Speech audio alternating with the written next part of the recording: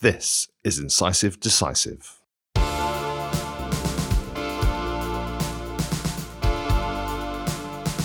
Incisive Decisive. Incisive Decisive. Dentistry, ethics, philosophy. Hi, it's Colin, and you're listening to another episode of Incisive Decisive with me and the man, Sean. And so this is we're recording this after the launch night. Oh yeah, lots of sore heads. Well, no, I've got a croaky throat. Yeah, you have. As if you've got a bad hangover. As if you and I were smoking cigars into the wee small hours, which actually we weren't at all. This is the plan to take over the world. I'm glad you mentioned that, because I honestly wouldn't have mentioned that. So it's now. It's what, the 3rd of May, and it's about 9:30 because I was late as always, and the lunch night was last night, and it was, God, and I've said this before, like in a career with 100,000 highlights, it was like one of the highlights of my career. It was an impressive night, full of the stars of local dentistry. Yeah, I guess that's probably right. I hadn't thought that. Yeah, I mean, Simon T was there. It's good to see him. Jason Wong, had a really interesting chat with Jason Wong. All right, yeah. Lots of people that have started screwing things into bits of people's faces. Lots of those people, yeah. That was good, and yeah, it was interesting to catch up. And the theme of last night was about collaboration. It was about trying to get people to work together and talk together. And I think that was a surprise to people. I think some people thought it was going to just be like a sales event, and I hope it didn't come across like that. Not. So it was quite nice to hear different people's stories about having worked together. Yeah, exactly. I think the overall theme of the night was, we can do all this. This is what we can do when we work together. Yeah. And I think that's important. Wouldn't it be great if, like, this little part of the world became like a model for how that could work? Yeah, that'd be a nice thing to do. It would be great. It would be great to work in that environment, but maybe not. Right. So today, after that preamble and waffle, and that there wasn't any. Tom and I were talking about this actually in the last few days, and so we decided to we celebrate for 10 seconds and then get back to work. Yeah, of course. Right? Yeah. And so we had a bit of a high five last night when we got home, and I had one non-alcoholic beer, so check me out. Yeah, Alcofry. Well, one of the things I have noticed we are currently recording in the luxurious Campbell Clinic office, and there's a load of non-alcoholic Becks. There's a load of non-alcoholic Becks on the wall. Sean is actually sat in Marie's seat. That's where Marie usually sits, so you can blame her. But it's not salubrious. I used to be the only occupant of this office, really? And now I'm not even in it. 1, 2, 3, 4, 5 chairs. 5 desks. Five desks now for where one person was. That's why we're moving practice, because it's just crackers mental. And there's 5 people in here, and they have to hot desk in and out of home working, because there's actually about 10 and we've kicked them all out today. 10 people that work out there. No, what's interesting is that this is how dentistry is. Nobody feckin' works on a Friday, do they? That's why I'm here. And me. No, so every day of the week this is rammed, and people are going, I can't get a seat. And I go, you can get a seat on a Friday. They don't come in on a Friday, so never mind. So thank you for mentioning that, because it was epic, and I hope it's kind of still reverberating around. And I guess what we were talking about last night was, that was the pre-launch in a place that isn't even the clinic. So God knows what it's actually going to be like when we open the building. Yeah. And so hopefully the people that were there will come back to see that, and then other people will come and see it. And we'll carry on with this message of trying to work together, because that's really what we're interested in. So, but today I think we should talk about indemnity. Yes. Hot topic at the moment. Yeah. So as we're recording this, about a week, 2 weeks ago, the BDA announced that they are launching their indemnity service. We don't know that many details as we record yet. They've kind of basked in the reflected glory of some high-level people that are going to be experts. Well, yeah. So Lenda Cruz is heading it up, and full disclosure, Lenda Cruz is one of the lecturers on my master's course, and he's great. Also controversial. Wrote a bit of a controversial article on hygienists and how they can work on their own. Should they work on their own? I didn't see that. Yeah. That's. What was his view on that? So he wrote it with a periodontist, and I think, and I haven't read it in depth for a while. I think his general viewpoint is hygienists shouldn't work without a nurse, but if you are going to work without a nurse, here's how you do it. Yeah. So we will not allow that. I would strongly. But we agree with would that. not allow a clinician to work No, with you fitness. wouldn't, would We you? have a CDT here, a hygiene therapist and hygienist and dentist, and none of us work without. Yeah, it's interesting though. It's interesting. That. So I'm going to try and grab an interview with Len at some point to try and sort of get his views on that, get his views on the indemnity situation in the UK in general, because obviously those who don't know, Len was high up in dental protection for a while. Dental protection went through a restructuring, which we'll probably talk about. Very well known for his, BDA work, dental legal work, has literally written the book on dental law. Yeah. Sorry, Steve Hudson. But he has written the book on dental law, and now he's, I'm not going to say defected, but he. I just off the bat, and I don't know anything about this, and so you can get harangued when you. But you don't need to research it in detail. My concern, it must be underwritten, because it needs a big pool of money behind it. Yeah, and it is. But it's an insurance scheme then? Yes, so it's an insurance-based scheme. So we should probably talk about the difference between we should. What different providers provide. So if you're looking at the traditional indemnity providers, so dental protection, DDE, MDD US, they provide a discretionary service. Yeah. Explain that, because actually when I talk to people about it, they don't necessarily understand that. So I'm a member of dental protection. Again, disclosure again. Discretionary service. So at any time, if I get hauled up in front of the GDC, or if I have a case against me of any description, they will represent me at their discretion. Yeah. And it has occurred in the past where that representation has been removed. It has.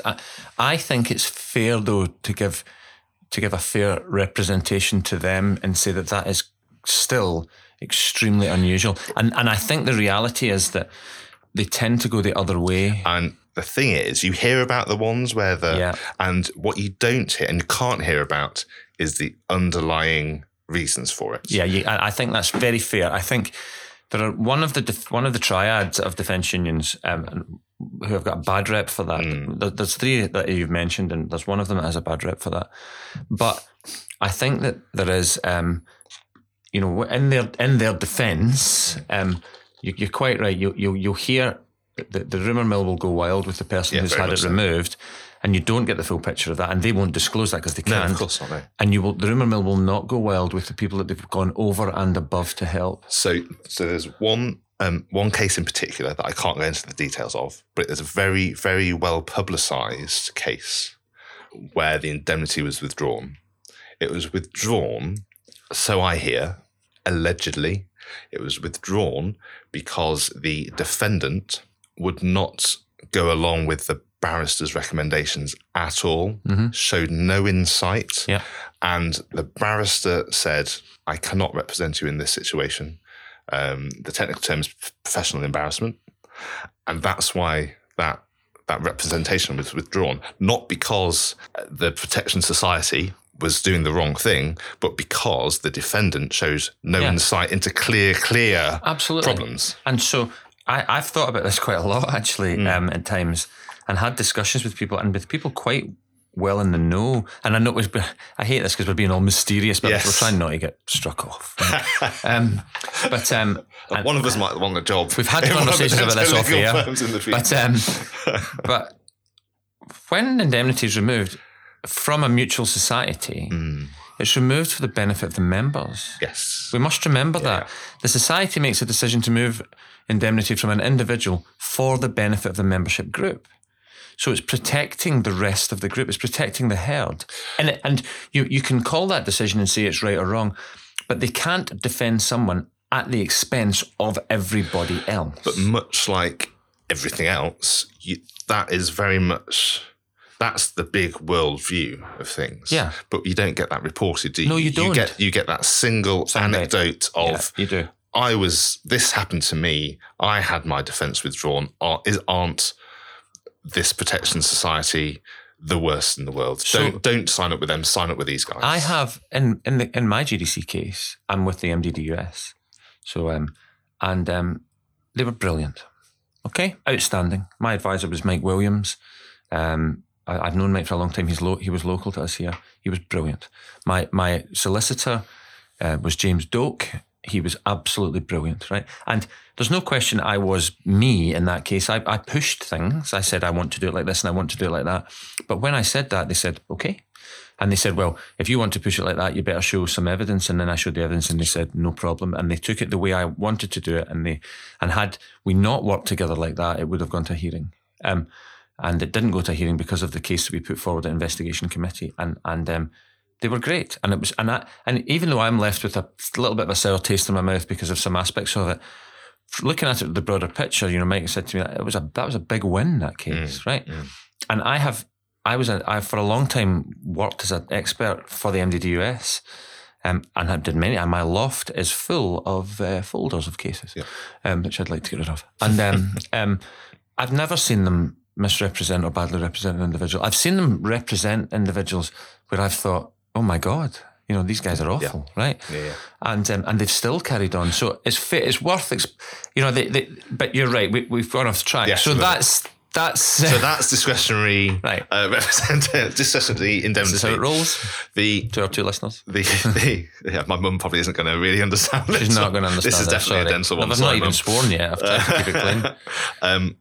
So the other side of the coin is the insurance-based indemnity. Yeah. And there are some big new movers in this market, certainly in England, because Scotland's a bit of a unique case as usual. Yeah. Special. Special. The big one that's been disrupted in the last few years is Neil Taylor and TDS. Which started in Scotland. Yeah. And that's the area where the BDA are moving into. There's a few more. There was also years ago, people of a certain age will remember the St. Paul. Yes. Yeah. I had a St. Paul pen when I was a student. Yeah, well, it came on the front of the BDG. Yeah. They had, and it was, so they tried it first. It's no idea is new, is it? No. The interesting thing is, as I think on where we're talking about the whole BDA insurance-backed thing, is because they're not trying to steal from the defence unions particularly. They're going to try and cripple Taylor. So we talk about TDS. Yeah. So I don't know Neil. What I do know is that lots and lots and lots of dentists are moving from the big discretionary providers to the insurance providers, specifically TDS. Yeah. For two reasons, I think. One, it's a lot cheaper. Maybe up to a third of the cost of, maybe less. Well, can we stop there for a minute? Yeah. Because it's also worth saying, what do you pay for indemnity? I don't know if you're happy to say that. I certainly am. And so, because I was responsible, or in part responsible, for designing the MDDUS's tiered structure, right? In conjunction with Hugh Harvey, who was the head advisor there, and for implants, because he didn't know how to charge them out because they were new, and so that's where you got the bandings for bone grafting, sinus grafting, that kind of stuff. So I'm 2.5 days clinical. So I pay a band, which is 4 to 6 sessions a week clinical. And I pay at the MDDUS close to 6,000. Okay. I am on a full-time band with dental protection, and I pay somewhere between £6,000 and £7,000. Right, that's mental, because I'm high-end implant stuff, right? And I am bog standard. Yeah, so I'm paying for sinus graft and sinus work, all of that stuff, high-risk stuff. Now, so if I was full-time in here, I'd be about 12,000. Yeah. Equivalent in Scotland. Oh, it's next to 20p. 2.5 grand. Yeah. Northern Ireland. Oh, a huge amount of money. 22,000. Yeah, a huge amount of money. 22,000 for the same. So my full-time equivalent is 12, Northern Ireland's 22, Scotland's 2.5. And that's a reflection of the legal systems. Very much and how the legal systems work. Yeah. So sorry, so back to TDS. So TDS, really disruptive, came on the market, I don't know, a few years ago now. Yeah, 5 years anyway, ago, maybe. Anyway. Have been very, very successful.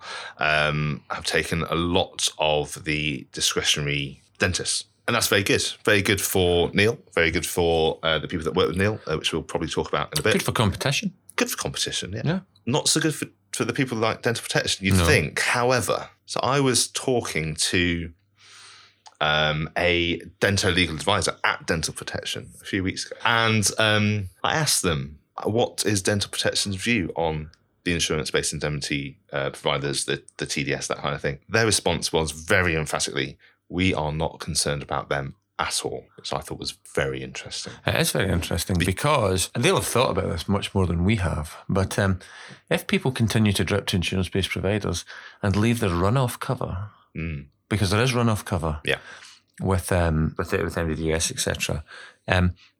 All they'll end up doing is paying runoff cover and not collecting any fees. So let's explain that. With the discretionary indemnifiers, you are covered for the incident that may happen at the time that it happens. So if you were covered by dental protection in 2005 and you've moved to Neil Taylor in 2012, say, but you are being sued over an incident in 2005, dental protection will cover you. Yeah, that's called runoff cover.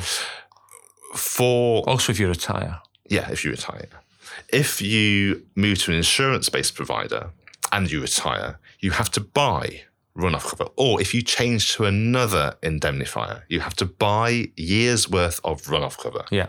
Now, I was talking to a very well-connected dentist last night. He was saying that what's happening now with some of the insurance providers is that people are getting a bit of a whiff of this and they're starting to shop around and move around. With the Crown indemnity coming in for some people, for medics doctors, in particular. Yeah, hospital-based practitioners, yeah. So you get very, very inexpensive Crown indemnity. But you still need to buy runoff cover for your insurance-based indemnity. And that runoff cover for the medics has been priced at the same as a yearly fee or a bit more. So the market's been very disrupted. It's in a real period of flux. Yeah, it is. And I think outwardly the defence unions might be saying they're not concerned. I can't believe that's true. So I was again talking to a friend of mine last weekend who was at a course where this came up. And someone had been talking about this and specifically dental protections figures and how dental protections, dentist figures had been annihilated. I mean, absolutely annihilated. And so to move from one indemnity provider to another, you need a letter of good standing to say that you're an okay dentist, right? Yeah. So if you've got ongoing cases, you probably can't get that particularly easily, or you need to sort of freely admit that this is the situation. I may be a higher risk dentist, and that if you're being insured, if you're a higher risk dentist, higher premium. So if you're going to the insurance-based indemnity providers, and I've got exactly zero evidence this is what's happening. That's good. Okay, let's get this out here. Let's get this out here. So I'm in exactly the right position to give an opinion on it.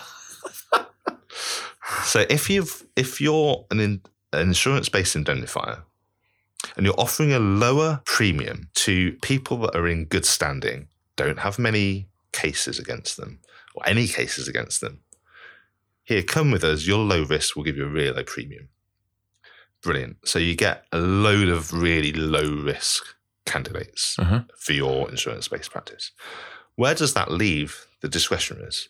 That leaves them potentially with a pool of higher risk dentists. Yes, it does. It's natural selection. So what's going to happen to the premiums? It's going to go up for that group. Yeah. Indemnity is going to end up eating itself, isn't it? Because then what happens? So let's talk about TDS. And like I said, I've got no affiliation to TDS. Don't know Neil. Don't know Vicky particularly well. I know a bit, but yeah. So TDS, and I'm only talking about TDS because it's the one that people talk about most, and it's the one that's out there the most. It's the disruptor. It is. Neil, if you are listening to this, or Vicky, if you are listening to this, get in touch. We would love to talk to you. If we've got any of this wrong, let us know. TDS is run by essentially two people, or certainly on the dental legal level. Okay, you've got Neil Taylor, and you've got Vicky Holden. They've got a huge amount of low risk candidates. One would assume. Yeah, low risk does not mean no risk. No. And you can very quickly turn from a low risk to a high risk. Very, very quick overnight. As we know. Yeah. So waiting for that letter now. Well, 4 days since you launched. Yeah, yes, 4 days. What's going to happen when the GDC cases start rolling in? Because in the current climate, that is likely to happen, you'd think. It is. I've thought about this a lot, but they have been running 5 years. Right, so they obviously have dealt with that. I don't. This is not in a bad way or a good way or in any way, but I'm interested to see how they run their support. Yes, we were looking at the possibility that, and if this may well provoke a contact, but we were looking at the possibility of going, well, here's our we've got 13 clinicians in here, so if we went over and said, right, we'd just like to go to an insurance-based provider, what can you do? Shows, give me the stats, give me the facts, what's it going to cost? What's the runoff? we've jumped straight across. That's a big hit. That's a big ticket. And but I'm interested to see how that supports us when we get 2 cases at once here. Yeah. Who looks after that? Yeah, exactly. And that's the thing. If Dental Protection have got not only they got a group of Dento legal advisors, they've got a huge auxiliary support staff. Huge. Huge advisors group. Yeah, absolutely. And huge expert network. And they've got a website where you can just go and find, if you're concerned about something, you can go and find it pretty easily, like consent laws, that sort of thing. That's, for me, that's part of what I pay my fee for. Yeah, it is. As long as you sweat the assets, the same as being a member of anything, isn't it? It's like having been a member of the gym and not going. Yeah. You're quite right, because the courses, the free courses you can do from Dental Protection are astonishing. I accessed some of that stuff through my case when I was preparing myself for the investigation committee hearing. So, communication stuff, etc., etc. You just access it through there, and that's the thing, isn't it? The thing is, so let's give it a dental analogy: the jump between the old and the new, because the new is better and it's cheaper and all that, or whatever. But when I was in NHS GDP up until probably circa 06, we're still fee per item. And everybody bitched about fee per item. I mean, incessantly, like it was terrible. And I bet you everybody would take it back in a second, right? Probably, yeah. And the thing is that discretionary indemnity is not perfect. It's not.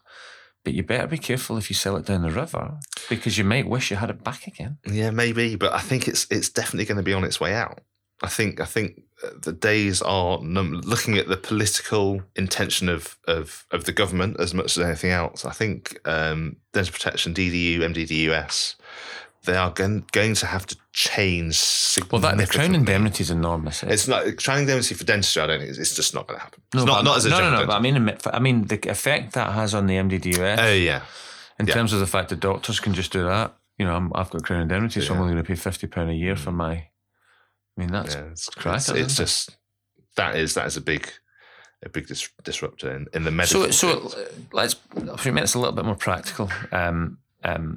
Is that if you were a dentist, what would because we've thought about this kind of stuff and looked at it, and we've investigated a jump to insurance based and haven't done it yet, and I've worked with the defence unions, and you've got close knowledge of that stuff through many things, but through your masters and things. What would you advise somebody to do who came and asked you? It's difficult, isn't it? Because coming out of university is simple, because you join everyone. Well, coming out of university, what happened to us was that there is if you come out of the dental school in Glasgow on Sauchiehall Street and turn left, was a bar up there. There's lots of bars there. There was a bar up there, and that was the ones that the unions took you to. And so the unions took you to the bar. And so MDDUS took us to the bar and put £1,000 behind the bar. This is in 1994. In Scotland, that's a lot of money, because it's only like 5 pence for a drink in Scotland, because the bar has got a mud roof, and but it was all in Scottish notes, so yeah, it didn't count. It didn't count as monopoly money, and so I remember £1,000 behind the bar in 1994 was a lot, and then the DDU came up, and then they put £100 behind the bar, and I remember my friend Jimmy saying to the guy at the DDU, "You realise I'm 10 times more likely to join the MDDUS." And so that's what they did, and they said sign here. And of course, in VT, it's £1, isn't it, or whatever? Yeah, so it's something ridiculous, it's like a tenner or something. Right, so you just join for a tenner in the hope that they just keep you going. Yeah. And I joined the MDDUS and joined anybody else and stayed in the MDDUS, because I'm never going to need them.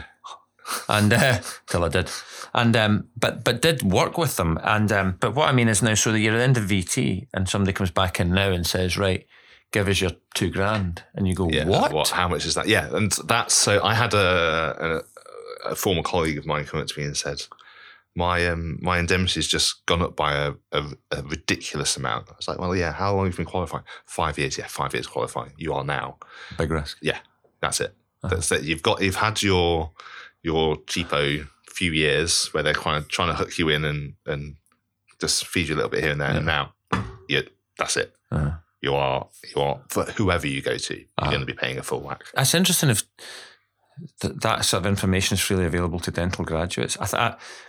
From the point of view where I think, somebody doing a lecture, Sean, to dental graduates which are about to graduate, or that said, this is the first 5 years, here you go, because you're going to have to pay. You want a significant amount of your income. In indemnity, you're going to have to pay your GDC fees. You're going to have to pay. Ideally, you'd probably be a member of the BDA. And then some, that 300 grand that you're all earning as dentists just disappears. 295 before you know it. And so what do you think is going to happen? So I don't have a crystal ball, obviously, but I really think the discretionaries are going to have to change, really change. And there may be some indicator of what's happening with what everyone in dental protection got through the post about a year, 18 months ago, which was a quite detailed questionnaire of your practice profile, how much ortho you did, how many implants you did, sort of breaking it down. So much more tailored care. So at the moment, I think you just get chucked into bands. You know, you're a 2-year postgraduate, you're doing implants, you've got this top on, and you've got something like bolts and like that. I think there'll be more... It's like an actuarial calculation as to exactly. what your risk is. Yeah. Like car insurance. Like car insurance. Yes, and I think they'll probably have to go insurance-based. We do a sinus grafting course.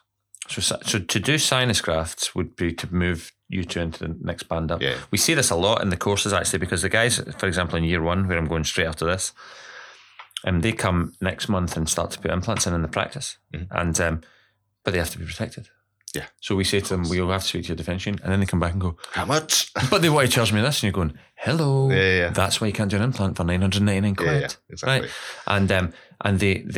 And sinus grafting is the big one, because as soon as you're already doing implants and you're only doing 30 a year, and you think maybe you should sinus graft, and then you're going to double your indemnity, right, to sinus graft, and so what people classically do, which is a shame, because to do a course like a cadaver course is pushes you on massively in your work, right?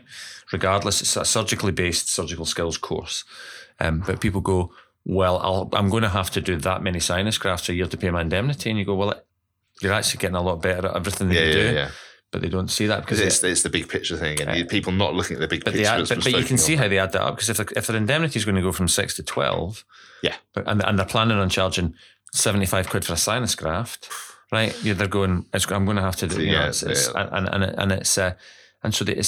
a very big impact, not only just in what you have to shell out on that either monthly basis or yearly basis that you pay it, but also on where you develop your practice going forwards. Because that's something that you would take into consideration and go, well, I'm not going to do sinus graft. I think that's where you, as a advice to young graduates, is have at least the semblance of a plan of what you want to be doing. Yeah, I think so. But not too much. Yeah. Don't go into dental school thinking I want to be an oral surgeon and then realise that actually you like composite. Yeah. You know, don't be so but once you're out there in the wilds, you can actually think. Yeah, the PDP thing does actually work. It does work. It does. It's really good.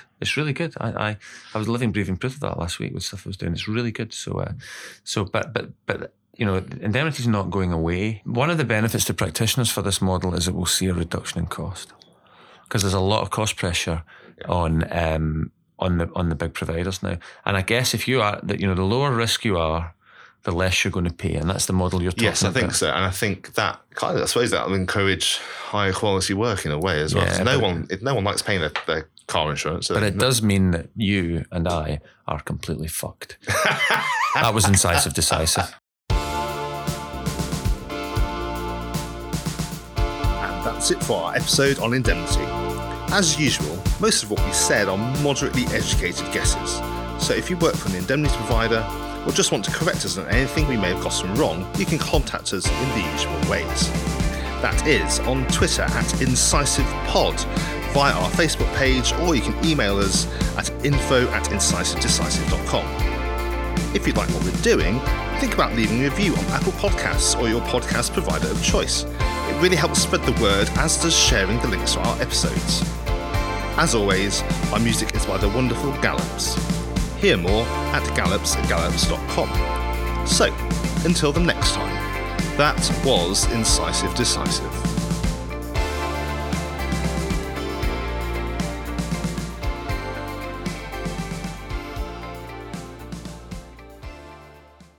Next time on Incisive Decisive.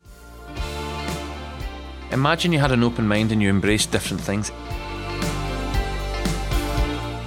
And I have this idea that people have 2 types of favourite movie. Dental nurses are in a position where they are doing photography in our practice. They're doing intraoral scanning in our practice. They're doing radiography. All of them do that in our practice. Why would you go into dental nursing earning the same wage you can work at Tesco's?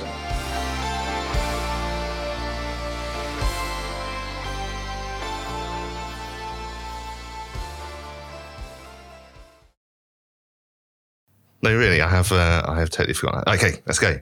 Are we done? Yeah, we're on. Oh. Do we need an intro? We do need some kind of intro, yeah.